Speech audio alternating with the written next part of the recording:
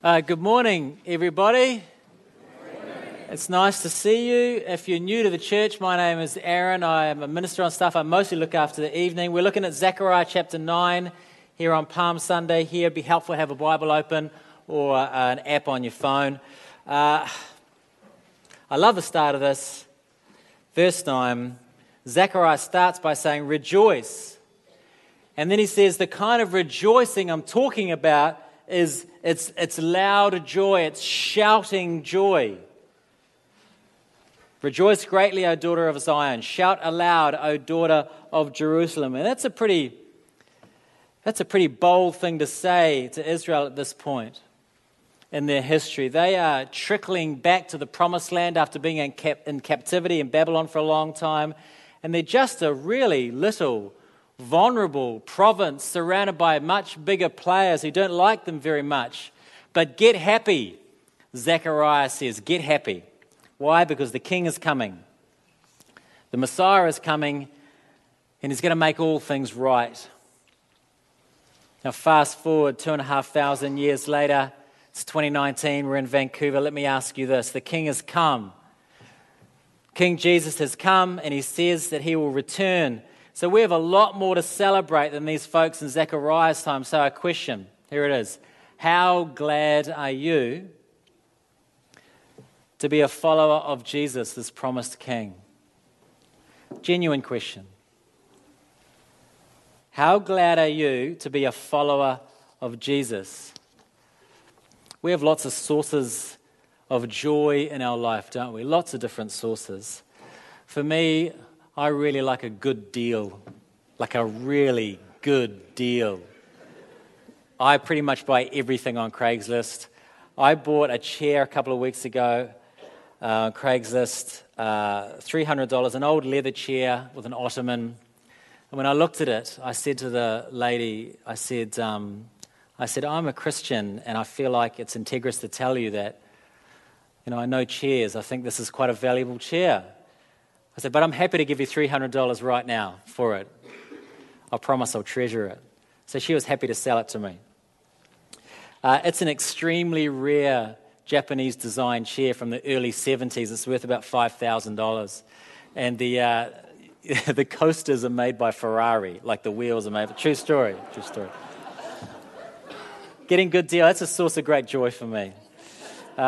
Maybe you're like me, you like that kind of thing, or it's just sort of money in general, or maybe a great source of joy for you is happiness and love, or family, or success at school, or a particular hobby that you have. That's all fine and good.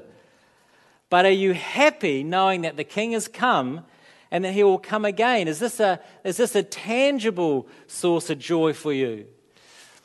Look, I know that's a really searching question. It's a hard question. And maybe it's a hard question for you at the moment because Jesus is actually just not a great source of joy for you for a variety of reasons. Maybe, it could be that you actually feel like the Christian faith is a bit of a straitjacket for you and you fantasize about the fun that you could have if it wasn't for Jesus. Or maybe you feel a bit defeated, or maybe you don't feel like you measure up, or maybe you just don't think about Jesus that much. Maybe your life is consumed by, I've got to have more, I've got to be more, I've got to do more. And it creates this phrase I heard the other day, this ambient anxiety. This sort of crowds out much thought about Jesus. So certainly any joy related to Jesus. Now, if that's you, and if the honest answer is, do you know what? Jesus is not really a huge source of joy in my life for various reasons. If that's not you, well, Zechariah has some fabulous things to say this morning to us. So let's get into it. We've already started, really. Rejoice, Zechariah says to this vulnerable little province. The king is coming. And then look down. What does Zechariah do next? He tells us what the king will be like. And he says this, the king that's coming is going to be righteous. We had a terrorist shooting in New Zealand about a month ago. It was a terrible business, and I was quite weepy for that first week. I'm told by my friends and what I read in the paper that Jacinda Ardern, our Prime Minister of New Zealand, did this wonderful job of leading the country during this time. She led with humility and with kindness. And here's an amazing fact that I read a couple of days ago. New Zealand immigration has reported that interest in moving to New Zealand since the terrorist attack has doubled in the last month. It's remarkable, I think. People are wanting to move to the place where the violence happened. Why is that? Here's my read. I think people are craving heads of government, craving leaders who they believe are good and honest and humble, who are not driven by self-interest, who do not present as arbitrary in their decisions. God in His Word here in Zechariah is telling us, we're saying to us, just imagine a place where all the decisions made were made by someone who was righteous, who was perfectly just. That is what it's going to be like under the promised King. What else about this King? Verse 9, He will be righteous and have salvation. Now, salvation is a key word in our passage. I think the rest of the passage unpacks this idea of salvation. I'll show you what I mean. Have a look at verse, where is it? I think it's verse 9 still. Because of the blood of my covenant with you, I will set your prisoners free from the waterless pit. So God is saying, I've made a promise to save you. It's not a promise to incrementally improve your life. It's not a promise to give you a helping hand. It's a promise to save you. And this picture of this waterless pit, back in these days, these were like cisterns. So they had a small opening, and it was like a bulb-shaped cistern. It's the same thing that Joseph was thrown into by his brothers. Because of the shape of it, this is not the kind of thing you can escape yourself. If you put in one of these things, you've got two options. There's two results. There's death or there's rescue. That's it. Now, these are all word pictures, aren't they? So what is God saying here? Saying the King is coming and He's going to rescue you from something that you can't escape yourself. And not only that, continuing the metaphor, the King will destroy the enemies that put us in that pit. Where do I get that from? Well, you notice there's a lot of battle language in the passage. Verse 10, I will cut off the chariot from Ephraim and the war horse from Jerusalem. The King will disarm the world. And then slide a few verses down, verse 14, then the Lord will appear over them, and His arrow will go forth like lightning. The Lord God will sound the trumpet and will march forth in the whirlwinds of the south. Here is a picture of a king overcoming our enemies. There is no defense against lightning. There is no defense against a whirlwind. You can't fight these things. The victory that the King is going to bring will be swift and it will be complete. And there's this great passage, verse 15. And they shall devour and tread down the sling stones. That's us. The sling stones, they're, like David defeated Goliath with a sling stone, right? The things that the enemy try to attack you with, they're just going to be lying on the ground, right? They shall devour and tread down the sling stones. We'll just walk on those things. And they shall drink and roar as if drunk with wine and be full like a bowl. It's like people are sort of having a barbecue, and at a barbecue people get a bit loud and a bit boisterous and a bit joyful, and they're celebrating, and all the things that were meant to kill you and attack you and destroy you, it's just detritus lying on the ground. That's what the victory is going to be like. It's wonderful. It's an incredible scenario. Imagine that. Imagine the joy of having a perfect leader, a righteous king. No enemies. No enemies inwards. No enemies outwards. Imagine victory over the enemies of your soul. Imagine going through life with no guilt, with no shame. Imagine victory over the enemies of your mind. Imagine not lusting. Imagine that. Those places our minds go, lusting over things, over people. Imagine the enemies of our body were all defeated. No more sickness, no cancer, no heart disease. Even the small stuff, even the little things. I read a tweet from a a middle-aged man the other day that said, "My favorite childhood memory is my back not hurting." Imagine an end to all systemic evil in the world. Folks, the Bible promises nothing less than this: a perfectly just world, the total eradication of evil. It's a big promise. How's the king going to do this?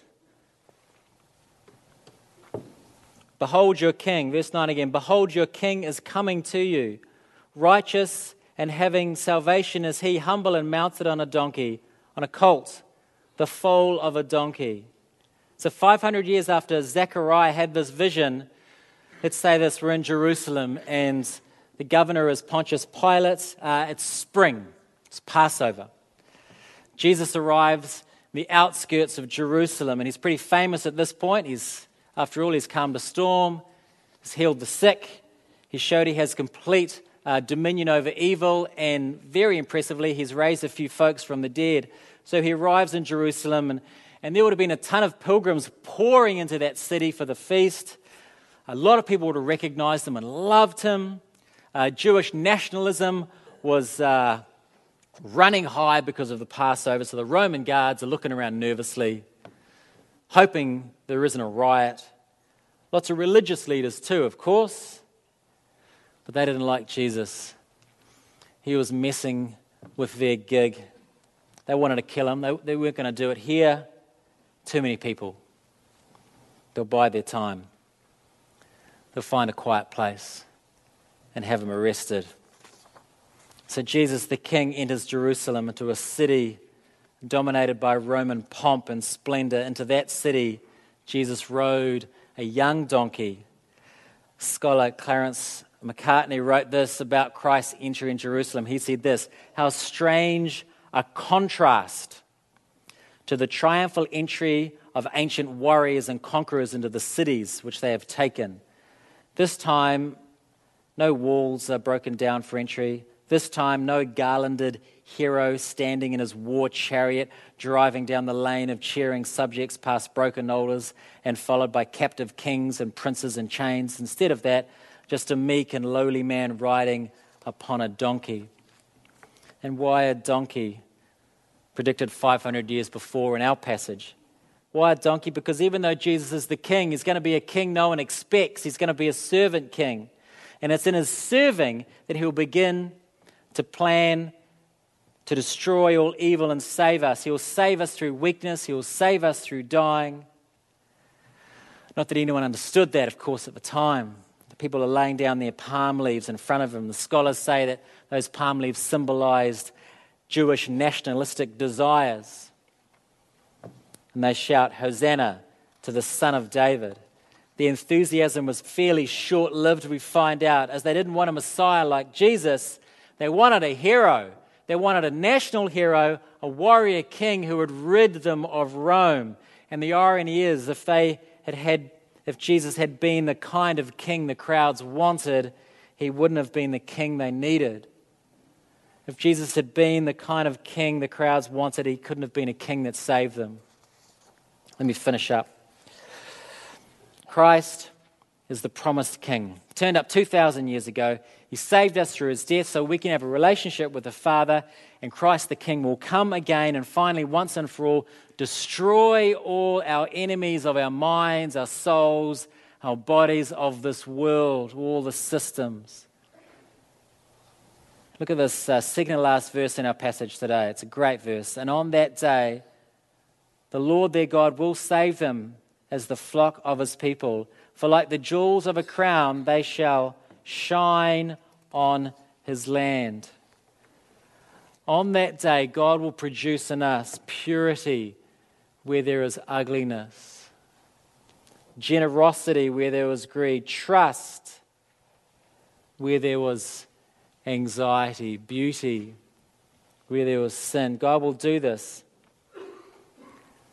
And he says it's going to be like you'll shine like jewels in a crown. The universe will look at you and see indescribable beauty. And we get to experience some of that now, but not in its fullness until the King returns. So imagine that, eh? Imagine that. Let your mind settle on that. And I think when we begin to do that, we grasp a joy that can't be taken from us. We can grab a hold of a joy that remains when other sources are taken from us. And I think when we digest this vision from Zechariah, we can become what the passage says we can become. My favorite verse 12, it says we can become prisoners of hope. We're captured by hope. We're prisoners of many things. We're prisoners of anxiety. We're prisoners of I've got to do more, I've got to be more, I've got to have more. But we can be prisoners of hope. Let's be that one. Amen.